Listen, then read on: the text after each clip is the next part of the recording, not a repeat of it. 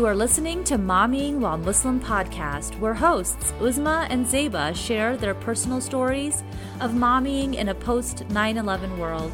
This podcast is designed with the Muslim American mom in mind, so grab a cup of coffee and pull up to their table. Assalamu alaikum, everyone. Welcome to another episode of Mommying While Muslim podcast. This is Uzma Jaffrey. And this is Zeba Hassan. If you're watching us on video, we're see so that sorry. Both of us look, we're really apologize, but this goes to show you what Mommying While Muslim actually looks like.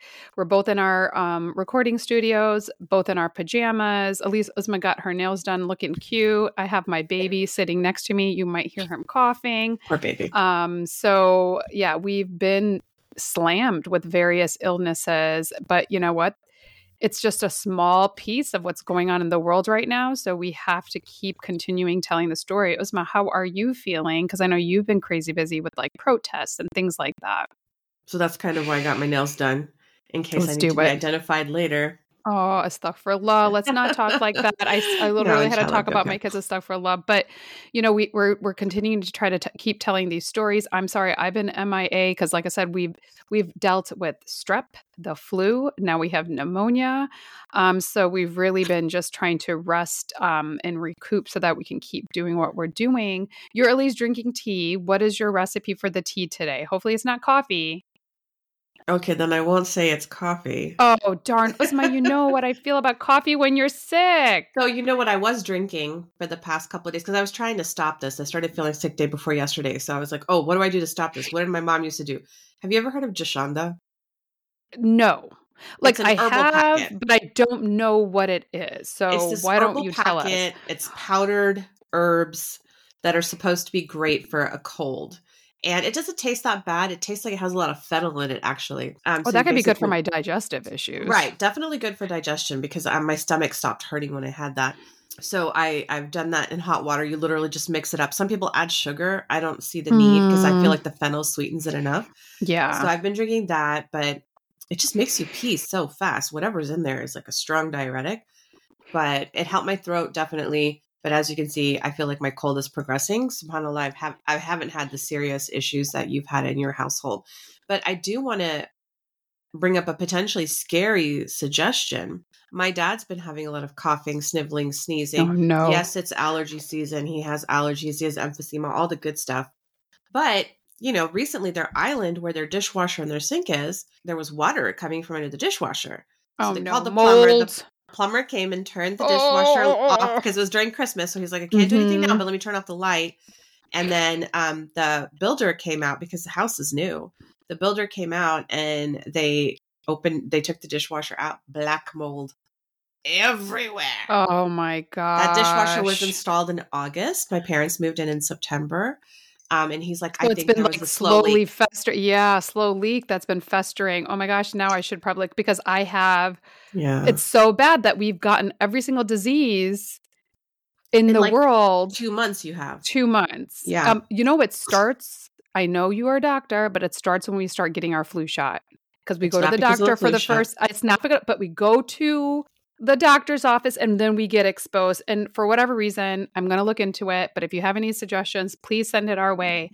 I feel like my totally immunocompromised, and it's just terrible. But I hope they're going to fix that black mold, because if you have any kind of like chest or bronchial things, black mold can be debilitating for you. For sure. So their island is gone now. And they're like treating it. The remediation team is there. Everything's going to get redone, rebuilt. And in the meantime, they've been moved out to a hotel for the new year. Oh my goodness. But I was like, well, good, alhamdulillah. Like, at least we figured out what this is. Yes. But, you know, if you call a company out to test for mold, they basically have these monitors that will test the air to see how many spores and stuff are there. So everybody has a little bit in the air. You have a minimum amount of spores, but not expected to be anything really dangerous. But if those counts are really high, then for families with allergies, asthma, lung issues like yours and mine, it becomes really significant. And so, you know, you may want to consider looking for black mold. So, okay. I am definitely going to put that on my never ending to-do list, because, you know, when you're in the thick of it, you just kind of keep adding and adding to your to-do list, but realizing I don't have the strength or energy to do this right now. Right. Yeah. So I'm giving myself grace to do that. So I apologize for the people that have been reaching out, and then we've been like a little bit delayed in getting back, but we're human and we're doing the best that we can. So please forgive us. But of course, today is a special episode. One, because I get to see Uzma. I haven't seen her in a gazillion years because we've been kind of like ships passing into the night. Uzma, do you want to tell our listeners what they have in store for this week's special episode? Yeah. Well, first I want to set it up with, we have a post on Instagram, I guess Happy New Year. Inshallah, we hope it will be, because it can't be a repeat of the end of last year for sure. I don't think we could handle another one like that because it's just been so painful and unhappy. But inshallah, we are hopeful. As Muslims, we never lose our hope and our faith in Allah subhanahu wa ta'ala. So we are going to continue to be working for, praying for, not always crying for Gaza and Palestine, but, if those tears are going to water our action and going to water our drive to continue working for a free Palestine and to stop killing children in Gaza, that's where we are right now. So to that end, our January series is going to kind of bleed in out of our December series. And that's a terrible analogy. I'm sorry I said that. I know, that's so bad. Yeah. Leading into January from December was our What's Going On in Palestine series. So we're going into Muslim moms in the media, talking not just to moms, but to professionals in the media industry, talking about how the tides are turning in ways that we have never seen. We touched on that in some of our episodes. Lifetime, for sure. For sure, right? Like we were never allowed to say some of these things, the conversations that are happening, and kudos to our Jewish brethren, our Jewish family, and to our non-Arab, non-Palestinian, white American international family community who is coming out and saying, this is not okay. Like we really literally didn't know. And now we're going to make sure that everybody does. Kudos to all of you, because it's never too late. Like we say here, when you know better, you do better. It's never too late to do better. And that's why we're all here. To that end, we anticipate our January series being about these tides turning in the media and why that's going to be so significant when it comes to everything, not just Gaza and Palestine, but our civil rights over here. And this is an election year, guys. So it's going to be really, really important, because we kind of caught the media with its pants down at the end of 2023. And we're going to keep doing that rectal exam, being like, you need to fess up. We need to figure out what's wrong with you here. In the meantime, we are going to call on an article for today's episode, which is titled, What's It Like to Be a Parent in Gaza, where Israel has killed more than 3,600 children so far. This is dated 3 weeks into the issue, unfortunately.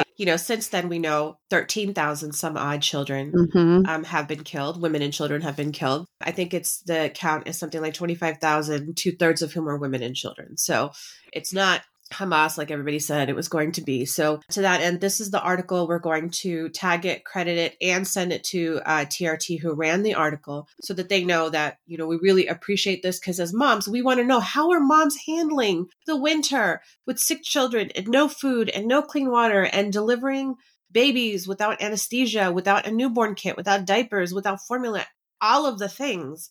How are you surviving? Because we want to figure out how we can help. Yes. Obviously that's our go-to, but also to understand their point of view and to humanize them. But at the same time, there is a whole campaign from Philistine called We Are Not Numbers. The founder of that was actually killed by a drone strike, an attack on his home. We Are Not Numbers is important because 13,000, 25,000, 50,000, whatever it is, these aren't just numbers, these are human beings. So today's episode is going to be an homage based on this TRT article, citing some of the stories, the narratives of the people that were unalived in this current assault on Gaza.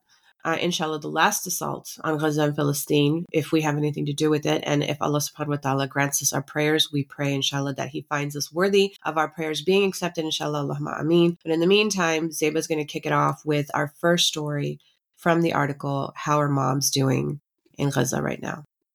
Asil Hassan, age 13. Asil Hassan was an excellent student, said her father, Hazim bin Saeed. She devoured classical Arabic poetry, memorizing its rigid metric and rhyme scheme, and reveling in its mystical images and florid metaphors. During the war, when Israeli bombardments came so close that their walls started to shake, she would regale her relatives by reciting famous verses from Abu al-Tayyib al-Mutannabi, a 10th century Iraqi poet, her father would say. When I asked her what she wanted to do when she grew up, she would say, read, said the 42-year-old bin Sayed. Poems were a seal's escape. An Israeli airstrike on October 19th leveled his 3-story home in Deir al-Balah, killing Asil and her 14-year-old brother, Anas. Mudge Suri, age 7. The explosions terrified Mudge, said his father, 45-year-old Ramiz Suri. He missed playing soccer with his school friends. He was devastated that the war had canceled his Christian family's much-anticipated trip to Nazareth, the town in Israel where tradition says Jesus grew up. Baba, where can we go? Mudge asked again and again when airstrikes roared. The family, devout members of Gaza's tiny Christian community, finally had an answer. St. Porphyrius Greek Orthodox Church in Gaza City. Suri said Mudge calmed down when they arrived at the church where dozens of Christian families had taken shelter. Together, they prayed and sang. On October 20th, Israeli shrapnel crashed into the monastery, killing 18 people. Among the dead were Mudge and his siblings, 9-year-old Julie and 15-year-old Sohel. As usual, Israel claimed it had been targeting a nearby Hamas command center. Mudge was found beneath the rubble with his hands around his mother's neck. His face was completely burned. My children just wanted peace and stability, said Suri, his voice cracking. All I cared about was that they were happy. Kenan and Niman al-Sharif, twins 18 months old. Karim al-Sharif, an employee with the UN Palestinian Refugee Agency, could barely speak on Wednesday as he knelt over his children's small shrouded bodies at the hospital. Gone were his daughters, 5-year-old Jude and 10-year-old Tasneem. Also gone were his twin 18-month-old sons, Kenan and Niman. Sharif sobbed as he hugged Kenan and said goodbye. Neiman's body was still lost beneath the rubble of the 6-story tower where the family had sought refuge in the Nuseirat refugee camp in central Gaza before it was bombed by Israel. They had no time here, Sami Abu Sultan, Sharif's brother, said of the baby boys, a day after the building was destroyed by Israel. Mahmoud Dahdouh, 16. On October 25th, Al Jazeera's live stream caught the chilling moment when its Gaza bureau chief, Wael Dahdouh, discovered that an Israeli airstrike had killed his wife, 6-year-old daughter, infant grandson, and 16-year-old son, Mahmoud. Swarmed by TV cameras at the hospital, Dahdouh wept over his teenage son, murmuring, "You wanted to be a journalist." Mahmoud was a senior at American International High School in Gaza City. Set on becoming an English-language reporter, he spent his time honing camera skills and posting amateur reporting clips on YouTube, Dahdouh said. A video that Mahmoud filmed days before he died showed charred cars, dark smoke, and flattened homes. He and his sister Khulud took turns delivering a monologue, straining to be heard over the wind. "This is the fiercest and most violent war we have lived in Gaza," Mahmoud said, chopping the air with his hands. At the end of the clip, the siblings stared straight into the camera. "Help us to stay alive," they said in unison. These are just a few of the stories out of Gaza, and this is earlier on. Since then, the loss of children's lives has more than tripled, and it is unconscionable to us to hear people say that ceasefire is asking for war. If you say that in a sentence, even one time, it makes zero sense to anybody. All we're saying is we want the killing to stop. We want the killing to stop because continually bombarding an open-air prison is not helping anybody, certainly not those hostages that remain and that we want to get out safely. They're not going to be able to come home if we continue to send dumb missiles in to kill civilians. We're not doing any harm to the people that need it. And everybody in the world knows the leadership of Hamas is not actually in Gaza. So, that's what we're seeing now is as the campaign is expanding and missiles are being sent into Lebanon. What are you going to do next? Bomb Qatar? Are you crazy? You're going to get another oil embargo. Don't do stupid things. Don't kill civilians. Just stop. The senseless killing must stop because at this point it is senseless.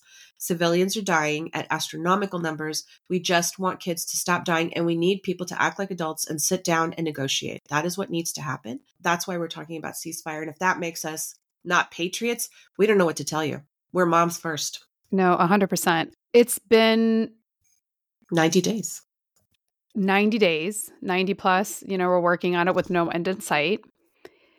And sadly, like you said, we approach all of our opinions and our approach to our stories is from that maternal parenting perspective. And we do that on purpose because our hopes is all of us, regardless of your religion and your background, when you come from the side of a parent, you always want to leave the world better for your child, for your children. And that's where we are. Obviously, we happen to come from a Muslim perspective, but I would imagine, regardless of what faith base you're coming from, keeping the world or making the world a safe space for our children, especially when these children are being targeted. I mean, that's just the truth of it. They're being targeted. And to your point, 50% of the population in that area are women and children under the age of 18. Obviously, you and I have multiple kids that fall into that age group.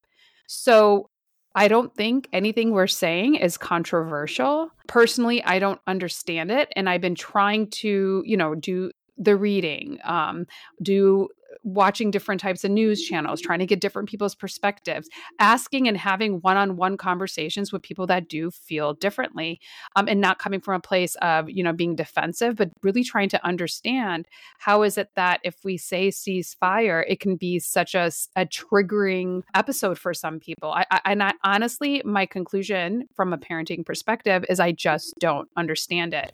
I don't know if we're going to get the answers to that, but I can say, like you said, we need to get the grownups in the room to just be like, okay, enough is enough. What is it that we can do to kind of meet in the middle so this the killing of these innocent children stop? Because, to your point, since the writing of this article, almost triple the amount of children have been killed. Their names are probably too numerous to say and list in an episode. So we were able to just give you a little bit of an insight to that. But they're people, they're somebody's son, child. They deserve to have their names be recited at some point. So if we can get a list of that, we'll put it up on our socials because they deserve to be recognized and prayed for. And my hopes is with the tide, or what they say, the public opinion in the media turning, that perhaps brown bodies and Black bodies can have a little bit of a voice in these types of situations that directly impact us. Yeah. To your point of listing the names, so we have an event happening today that I'm going to be heading to. Make dua that all goes relatively well, yes. Inshallah. Not just that it works, but that everybody who's participating is safe. Actually, if Ghazans don't get to be safe, I guess we don't get to be safe either. That's my ask. If you guys can remember us in your dua today, that would be great. But so some of the volunteers have been trying to get together the list of all of the martyrs. Almost 30,000 now. They've been working on the list for 4 days and they're still not done. Yeah. They're still not done. So they were going to have like a big presentation like they did back in New York. But as the death toll increases, it becomes increasingly impossible. So like 2 weeks ago, I bought little cupcake topper flags. We bought them in blue. We bought them in white. We bought them in red, black, and green. Blue and white, naturally, because 30 Israeli children were killed on October 7th. We're never going to argue that. Every child is a child and is our child, and we are responsible for it. At the time, we had something like 7,000 dead Palestinian children. It's already doubled in 2 weeks. So I have to order more cupcake toppers because we're trying to create this display at some of our interfaith vigils, to let people mourn all of these lives. And it doesn't seem right to like put up a candle, put up a flower for one candle for 13,000 children. It doesn't seem appropriate. So we need to get 13,000 flags. And it's insane. It is insane that number increased so quickly. And we're not counting for the people the children that are stuck under the rubble still. Yeah, that they haven't been accounted for. Yeah. They haven't been accounted for. So international experts say that you take the current death count that we know and you double it. That's how you account for the people under the rubble. But that's not being done by the Palestinian Authority right now. So we're trying to remain hopeful. Trying to look forward to our episodes with the media, because I think there is a thread of hope. The fact that the information is changing, the misinformation is being called out, the disinformation is being checked, the disinformation is being called out. I think that that's really important. And we ask everybody to participate in that, fighting misinformation, contesting disinformation, asking more questions. And when you don't know, go down the rabbit hole and find out it's not well, it's not scary for us because Palestine is something that we all grew up with. But for those who are learning it for the first time, it is really scary to unlearn everything that you've been taught. We've had to do it multiple times just parenting, right? Yeah. It's like what the things that we thought were like red lines aren't red lines in parenting, in life. Like our parents were wrong on a lot of things. And do we resent them and hate them as a result? No, not maybe at first sometimes, but we go through a lot of therapy and we fix it, we grow, we evolve, because that's what human beings are supposed to do. So if you have to unlearn something that has been problematic and that has potentially put blinders on your eyes, please give yourself some love. Please give those who taught you those things some love, because maybe that's all they knew too. Yes. Give everybody grace, especially yourself. Go down the rabbit hole. If you have questions, go to Palestinian accounts. I recommend the IMEU at IMEU on Instagram. I recommend Sabi Taha. We can put these links for Palestinian voices who have been telling us for decades, all of our lifetime, what's going on. And some of these people are half our age. And they know more because they're actually Palestinian. So we're going to list them. We're going to list the name of Palestinian journalists who in the beginning of this aggression, we saw their names showing up on social media, but their accounts are being actively repressed. I'm a nobody. My accounts are being repressed. I'm being limited on commenting on other posts about Palestine, about Israel. So you can imagine what's happening to actual Palestinian voices. So we need to elevate them. We need to lift them. We need to get the truth out there. If you need to know who they are, check our show notes. And we look forward to seeing you next Thursday on a brand new episode of Momming While Muslim Podcast. Thanks, everybody. Assalamu alaikum. Thanks again for joining Zeba and Uzma on Momming While Muslim today. Please email us your thoughts or questions and follow us on Facebook and Instagram, because this podcast was designed to cater your needs. Make sure you check out the show notes to find the links and resources for this episode. And remember to help a mama out and leave a review of the show, as well as to like it on your podcast app of choice, because that helps us grow. Tune in next week for another episode of Momming While Muslim. Assalamu alaikum, everyone.